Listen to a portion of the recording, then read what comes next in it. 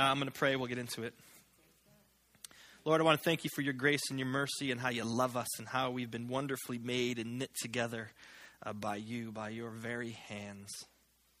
Thank you for this community. Thank you for Acts 4 and what they're doing to come alongside people in need, and not only with physical needs, but spiritual needs. Lord, we just pray a blessing and an anointing on their staff, on the board, and especially on Sarah as she takes on this new role, God.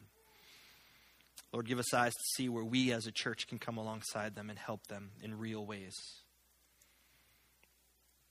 Lord, I pray that your word this morning would speak to our heart and soul. I know that we're all in different places as we are every time we walk in these doors. But I pray, God, that this would penetrate and it would release fear and doubt and fill it with the love of your Son, Jesus. May the words of my mouth, the meditation of my heart be acceptable in your sight, my rock and my redeemer. Amen. Amen. All right, so we just about finished unpacking the introduction to 1 John, to his letter. And he kind of lays out in the first 4 verses this thing about Jesus and how it kind of transcends any theology or philosophy, because John is speaking from a personal experience. He said, the things I've heard, the things I've seen, the things I've touched, I've wrestled with this. And he shares from a personal experience about Christ and who he is. And he wants people to get a hold of the idea of Jesus. And he wants them to come into fellowship with him and fellowship with God and fellowship with John and all the believers. And last week we kind of landed on this idea of joy. We wrestled with the idea of joy because he said in verse 4, we write this so that our joy will be complete. And it's a complete joy. It's a lasting joy. It's not just scraps here and there. This is something that's full. And what we said was, it's very important for us. It's necessary that we define the term joy from a biblical perspective. What does the Bible say about it? Because without a biblical definition of the word joy, then I don't think that we can really experience it in our world. Really experience it in the midst of what takes place in the world today. Because the Bible points to it. The Bible will say that the foundation of joy, that interior posture of joy, begins with the trust in God. That you have to trust God in order to get to a place of being filled with joy. So when we trust in God, then something begins to happen on the inside of us where we come to live a life of contentment. We become content in the things that we have, even content with the things that we might not have, and just say, it's okay. I am going to trust in God. And so with that trust, we build into that trust the contentment that comes from trusting God, and there is where we come to a place of joy. That we can have real, lasting joy. It's not based upon the externals that are around us. It's not based upon the things that we have or the things that we don't have. It comes from the inside and finds its beginning in trusting who God is. Which means that we, every one of us, can experience a joy-filled life. Every one of us can experience it. In the midst of brokenness, in hard times, and the junk that this world throws at us, we can know joy because it's not based upon anything out there, only based upon the Lord. And so we kind of wrestled with that a little bit and kind of tried it on. And I hope that as you go through life, even as you went through last week, that might have resonated with you. That the Lord would be calling you into a deeper trust, so that you can have a deeper contentment, so you can know lasting joy. Now, as John writes this letter, he wants to write about practical stuff. He wants to put the rubber to the road. he wants to talk about this idea. He talked about fellowship and joy, and he's going to talk about later on in the letter the things that will pull us away from that, the things that are going to pull us from the fullness of being in fellowship with Christ. He's going to talk about the things that are going to pull us away from this fullness of joy. He's also going to talk about some things that will enable us to better experience this fellowship with God, fellowship with Christ, fellowship with each other, and to experience the fullness of joy. He wants to put, again, the rubber meeting the road. He just doesn't want some philosophical, theological concepts just to be floating out there. He wants people to get a hold of it and begin to live it.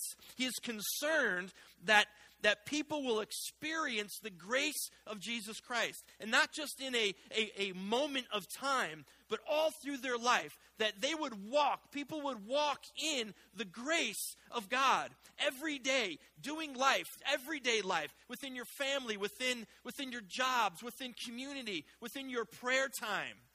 This is what he wants for us. Not just this idea of grace and we've received grace because now we're forgiven, but there's this pouring out of God's grace to his people that we can know in everything, in every aspect of our life.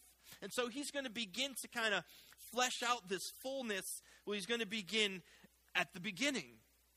And so as we come out of verses 1 through 4, we are going to land today on verse 5. And Steve, if you could put that up. This is the message we have heard from him and declare to you. God is light. In him there is no darkness at all. God is light. In him there is no darkness at all.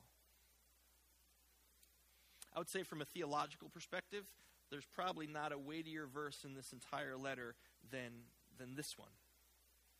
And now, from the forefront, from just reading this is speaking about a very foundational, simple, duh-like truth. He's exposing us to something. He's communicating something that is very, very simplistic and very foundational. But unless we fully understand it, and unless we are engaging it, then we're going to find ourselves getting ourselves into hot water. We are going to get ourselves into trouble unless we understand what is going on in this one single verse. Because remember, he is beginning at the beginning. And he wants to lay down the foundation. And here it is. God is light. In him there is no darkness. Or no darkness at all. Whatever version you have. So what I believe he's talking about here is this. Now remember, he's writing to the church. He's writing to the Christian. And so he's saying whatever you're engaging in your life, whatever things that you're doing in life, whatever you're moving in, whatever walls you're trying to break down, whatever relationships you're trying to build up, whatever is going on inside of you, whatever is going on inside of you, am I ready for this? Here it is. You have to begin with God.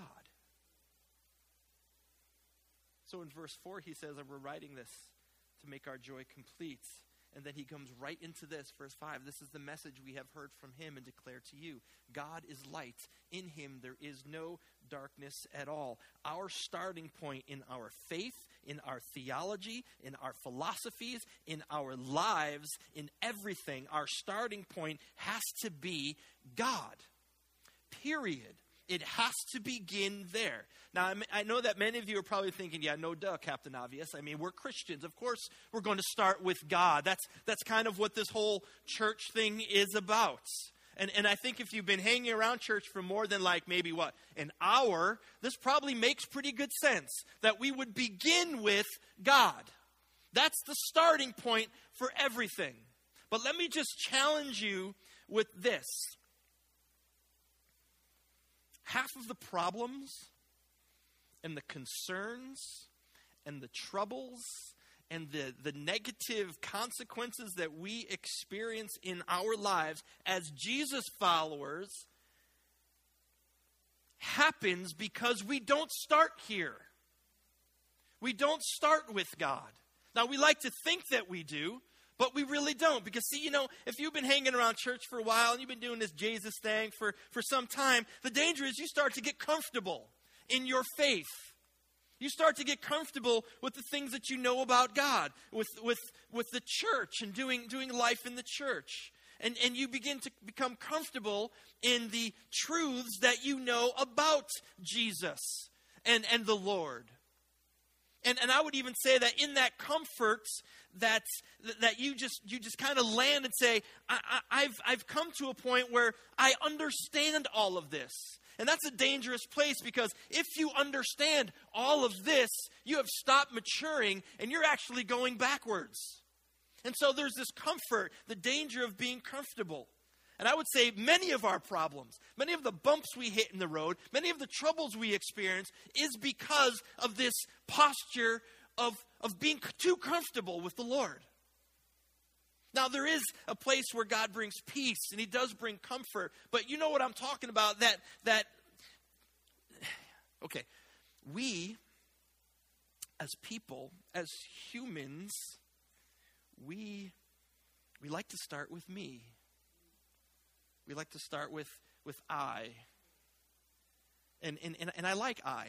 I really like me. And so I like to be in the driver's seat because I'm a good driver, and I can handle this. And God becomes this second fiddle thing. God all of a sudden becomes a hobby for us instead of starting with him. And if you ask people, many people, if you ask them, do you believe in God? Many people in America will say, yeah, I believe in God. And you'll be surprised how many do believe in God. And they've grown comfortable in what they believe in God. And so they no longer examine the belief that they have in God. And if you ask them what they believe, what you'll find is they've created a God in their own image and not the way God has revealed himself in these pages. A God that fits their own lifestyle, a God that fits their own desires, a God that would never demand or require anything of them, at least not the things that they're not already willing to do. And God becomes very comfortable, and God becomes very complacent. And yeah, I have my own beliefs in God. How many people have I had conversations with, my own friends? I believe in God, I just have my own beliefs. Oh, you do? That's like saying I have my own beliefs in electricity. And I believe that if I take a fork and stick it into the light socket, it's not going to shock me, because that's my belief. Well, that's kind of dumb. And it's kind of dumb the same way to say that, well, I've got my own beliefs in God. But we see this over and over and over again. And we as people, we are taught, especially in our culture, that we need to be at the center of everything. The world revolves around us. The universe revolves around me. In fact, I would even say that many of us put ourselves on the throne, and we define everything else out there in our own terms, in terms that I'm comfortable with, in terms that I have actually defined. And so in my definition of my terms, I'm not going to pick terms that I don't really care for. I'm going to pick things that I really enjoy. And so everything is just cozy and comfortable. I've defined it well because I have become the center of my everything. And I should be the center of your everything, because then life will be much easier.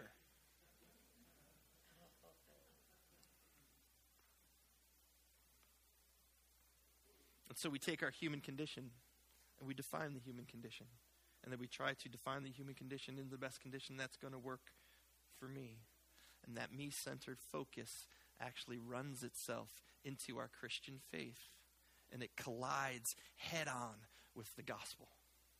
It collides head on with the gospel. See, we're all searching for something in life. Even Jesus followers, we're searching for something in life. And we're searching, it's because we don't have something. And sometimes those searches, they're not necessarily bad, but we're all searching for something. We want something. And when we make this life that we're living all about me, all about I, then we become very aware of, well, I'm just not happy anymore. And we become aware of our own unhappiness. And I'm unhappy because the things that I want, I can't get. My desires are not being met. Because it's their fault. It's his fault. It's her fault. It's the school's fault. It's my job's fault. It's whoever's fault. And I'm unhappy because of that. And the danger is when we approach the gospel with that mentality, that all about me mentality.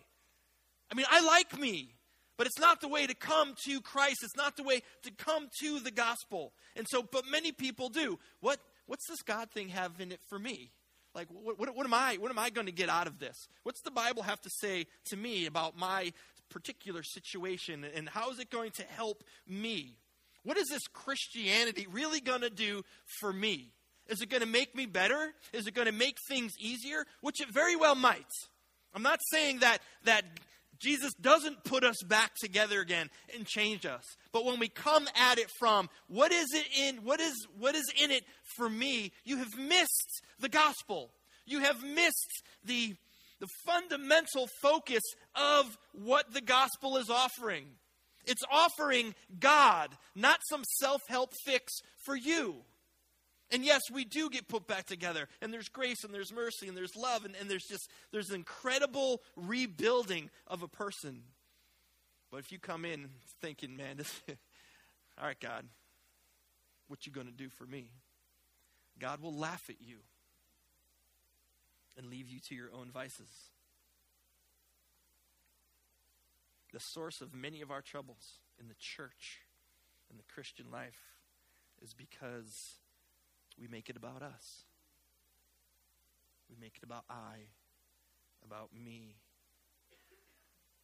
You know, if we looked at the gospel as just a set of questions that we want answers to, and you come in with this me attitude, well, the first question is, what's in it for me, Mr. Gospel? And I think if the gospel could answer you, it would say, forget about you. Focus on God. Forget about you. Focus on Christ. Meditate, contemplate on the goodness and the greatness of God. John writes, this is the message we have heard from him and declare to you. God is light, and in him there is no darkness. He doesn't start out by saying, okay, this is the gospel, and if you just engage the gospel and believe it, you're going to get everything your little heart desires. And it's all going to be puppies and glitter and rainbows. He starts with, this is what we've heard. God is light, and in him there is no darkness. And this has to be the foundation, the beginning of all teaching, of all discussion that's within the church. It can't be about us. It's always been about him. And if I ever preach to you anything different, then you can call me out on it. Because I will call you out on it. I would say any faith, any religion, any doctrine that begins with us, that begins with this idea that you can have anything you want. All you have to do is ask, and you can get all of this stuff. And God wants you to be rich, and he wants you to have nice cars. That's a false religion. It's a false religion, and it stands opposed to the Bible and the truth of who God is, the truth of Jesus Christ, and the truth of the gospel.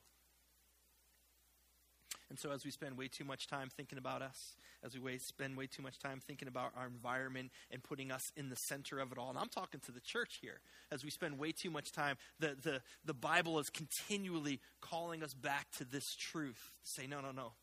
It's about God. It's about God. It's about God. And yes, the world is under the control of the evil one for a time, but we will always stand in the presence of the living God. We will always be in the presence of the living God, and that is both the truth and the mystery of the gospel.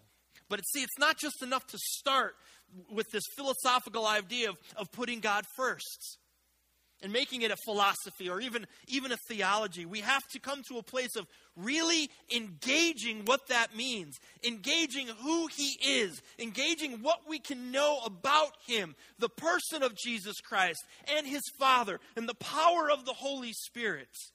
Way too many people say they believe in God, and when you press them for that belief, they just tell you what they believe, and they make things up. They will make things up about God, and you will say, well, where do you get that from? Well, I just believe it.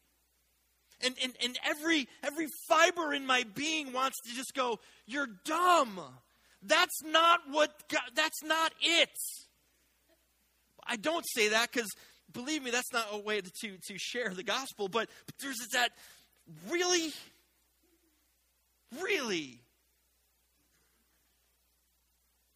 They will proceed to tell you their own version. God wants me to be happy. And I guess he does. He doesn't want you to be a bummer all the time. Or I love the people that go the other route. Well, I believe in God, yeah, but he's this grumpy old man sitting up there on the throne. He just watches stuff. I mean, if God is so good, then why do all these bad things happen in the world today? Why does he let people die of starvation and have no drinking water? Why does children die of starvation? Why do children die of diseases that could be cured with just drugs from CVS all over the world? If God was good, why would he let him do that? Why would he let them that happen? And my answer to that question is always, well, I think God asks us the same question. Why are you letting those children starve? Why are you letting those children die? I've given you all of the resources you need to fix this, but you're only concerned about yourself. To believe, to really believe, is to accept God's revelation of himself, which is found in these pages.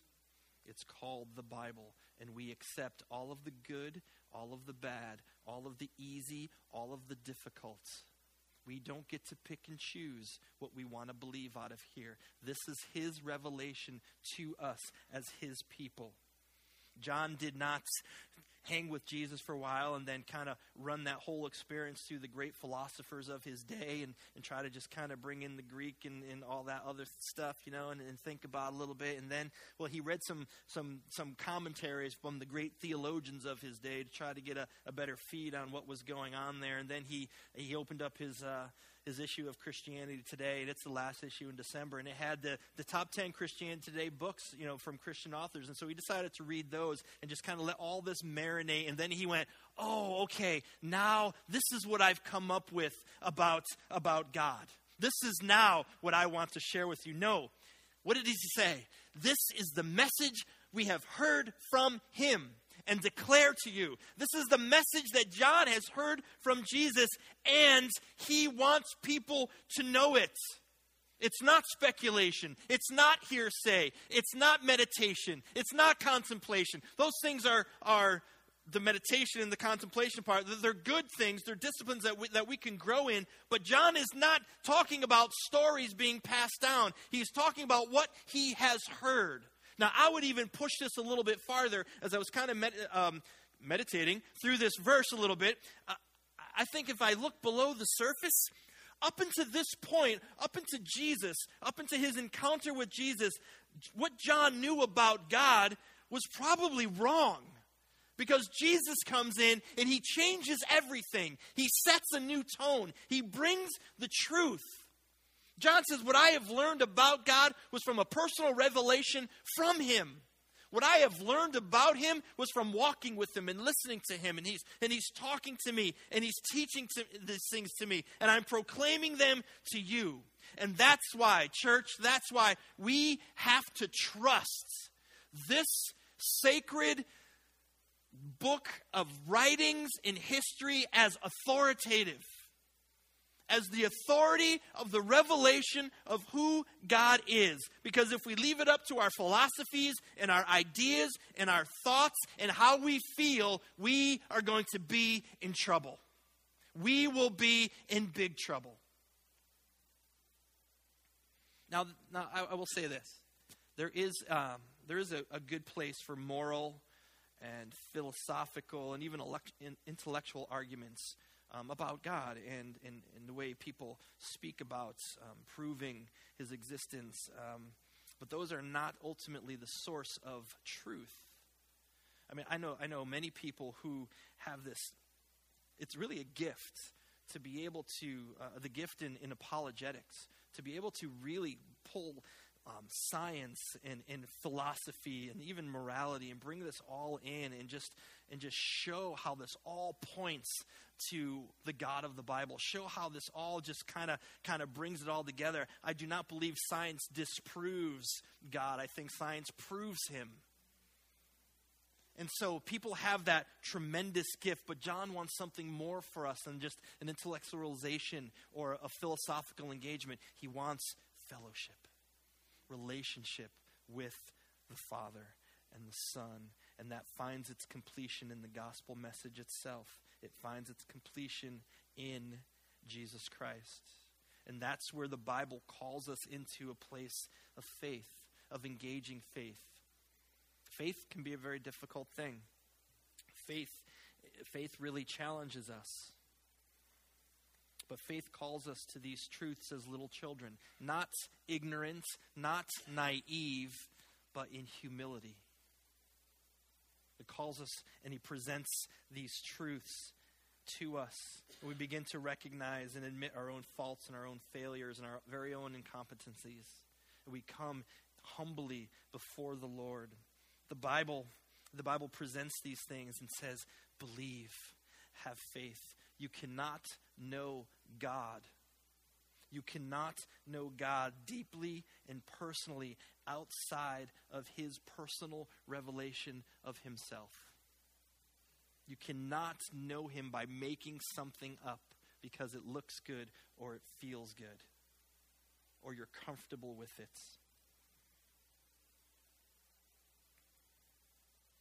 In John's gospel, he records Jesus as saying, I am the way and the truth and the life. No one comes to the Father except through me. And see, we will arrive at a false God if we make it about our own thoughts, our own opinions, our own efforts, our own struggles. I believe this one verse says, reading into it a little bit, John says, I had my own ideas about God until I met Jesus. God fit into my own personal terms, and I could work my way into and around God, and that all changed when I met Jesus, and he walked with me, and he talked with me, and he put his arm around me, and it was then and only then I knew who God was. You see, we have a lot of information about the Father and the Son.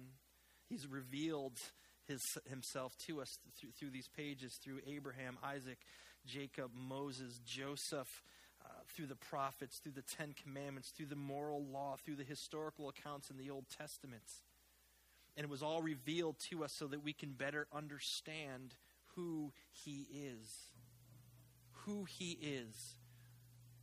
That's the revelation of these pages, who God is. But it's only through the Son, only through Jesus Christ, that we can come into the intimate relationship that John wants for us in his letter. And so we begin with God. That's the starting point. In everything that we do, in all we are, in all who we are becoming, we begin with God. Now, you might be asking me, well, what about him beginning with God? I mean, God's a pretty big dude. You know, there's a lot about God. There's a lot of things about him. He's complex. And, he's God. Where do we begin? And in our human propensity would be that we would begin, even when we begin with God, that we want to begin with the comfortable things of God. We want it to be like love and mercy and grace and forgiveness. I like forgiveness. I use forgiveness like every day. I mean, that's my favorite, forgiveness. And so we want to begin with those things. But in order to understand even love, grace, forgiveness, mercy, in order to understand those things about God, we have to start where John starts. That God is light, and in him there is no darkness. This is where we begin with him. John is saying that the Lord is perfect. Perfect righteousness. Perfect justice. Pure light. He is light, and in him there is no darkness. This is where we begin. What John is telling us is God is holy. And we need to begin there with the holiness of who the Lord is. Because if we don't start there, then everything else falls apart. Everything else becomes meaningless. If we don't start with God's holiness, then salvation and redemption, they become meaningless. The cross becomes meaningless. If all God had to do was just love us and forgive us, give us a little kiss on the forehead, a little pat on the butt, and send us on our way, then the cross is not only meaningless, but all it comes down to is a really bloody R-rated movie. We have to begin with the holiness of who God is. I would say the Bible tells us that the cross is at the center. The New Testament tells us the cross is at the center. And I'm going to even say, and take that a little bit deeper, to say that without the death of Jesus Christ, dare I say, God could not and would not forgive us. See, he can only forgive sin that was dealt with in his own perfect and holy way. And so we see that the cross is essential, that Jesus is essential. Without it, we would have never been forgiven. And so we have to begin with his holiness, that God is holy. And then love and mercy and forgiveness and salvation and redemption, they all kind of fill in behind that. You see, when we begin with the holiness of who God is, the selfish things we are prone to, our own personal preoccupations, the me focus, we begin to see them for what they really are, and they will bring death. When we begin to recognize the holiness of God, then we're saved from blaming him. We're saved from criticizing him for all the bad that's happening in the world around us, and even from all the bad that's happened in our lives. You know, I see many people go through very tough times and blame and criticize God, and they walk away. The very one that they need to come to, they walk away. And isn't that the paradox of our faith? The tension in our faith, that this Creator, this Father, this God, the one that could have prevented and or stopped it and didn't, is the one that we have to go to for our help and to be put back together again. But if we don't understand his holiness, then it comes very easy that we can just blame him. And so we begin to see what's happening in the world. We begin to see all that's happening to me. And all of the negative and hard stuff is not the results of anything unworthy of God. He is light, and in him there is no darkness at all. And anything that happens to me in this broken world is not because there's some imperfection in God or his plan. It's because we live in a broken world, and right now it is under the control of the evil one. And I know that's a difficult place to start with, that we have to get a hold of this idea of the holiness of God and understand in him there is no darkness. There is no darkness, but only light. That's where the holiness begins to open us up to the truth of who he is. And so my prayer for you this week, my challenge for you this week, if you'll take it, is spend some time in this verse. Spend some time with the idea that God is always first. We start with him in everything. Sit with this idea that God is light, and in him there is no darkness at all. Ask him what he wants to teach you. Open your heart, open your soul. Come to this verse as a young child in all humility. Come expecting him to do something, to speak something to you. I know he will, because this is the beginning of all we are, all who we want to become. God is light, and in him there is no darkness. I love you guys. I will see you next week. Grace and peace.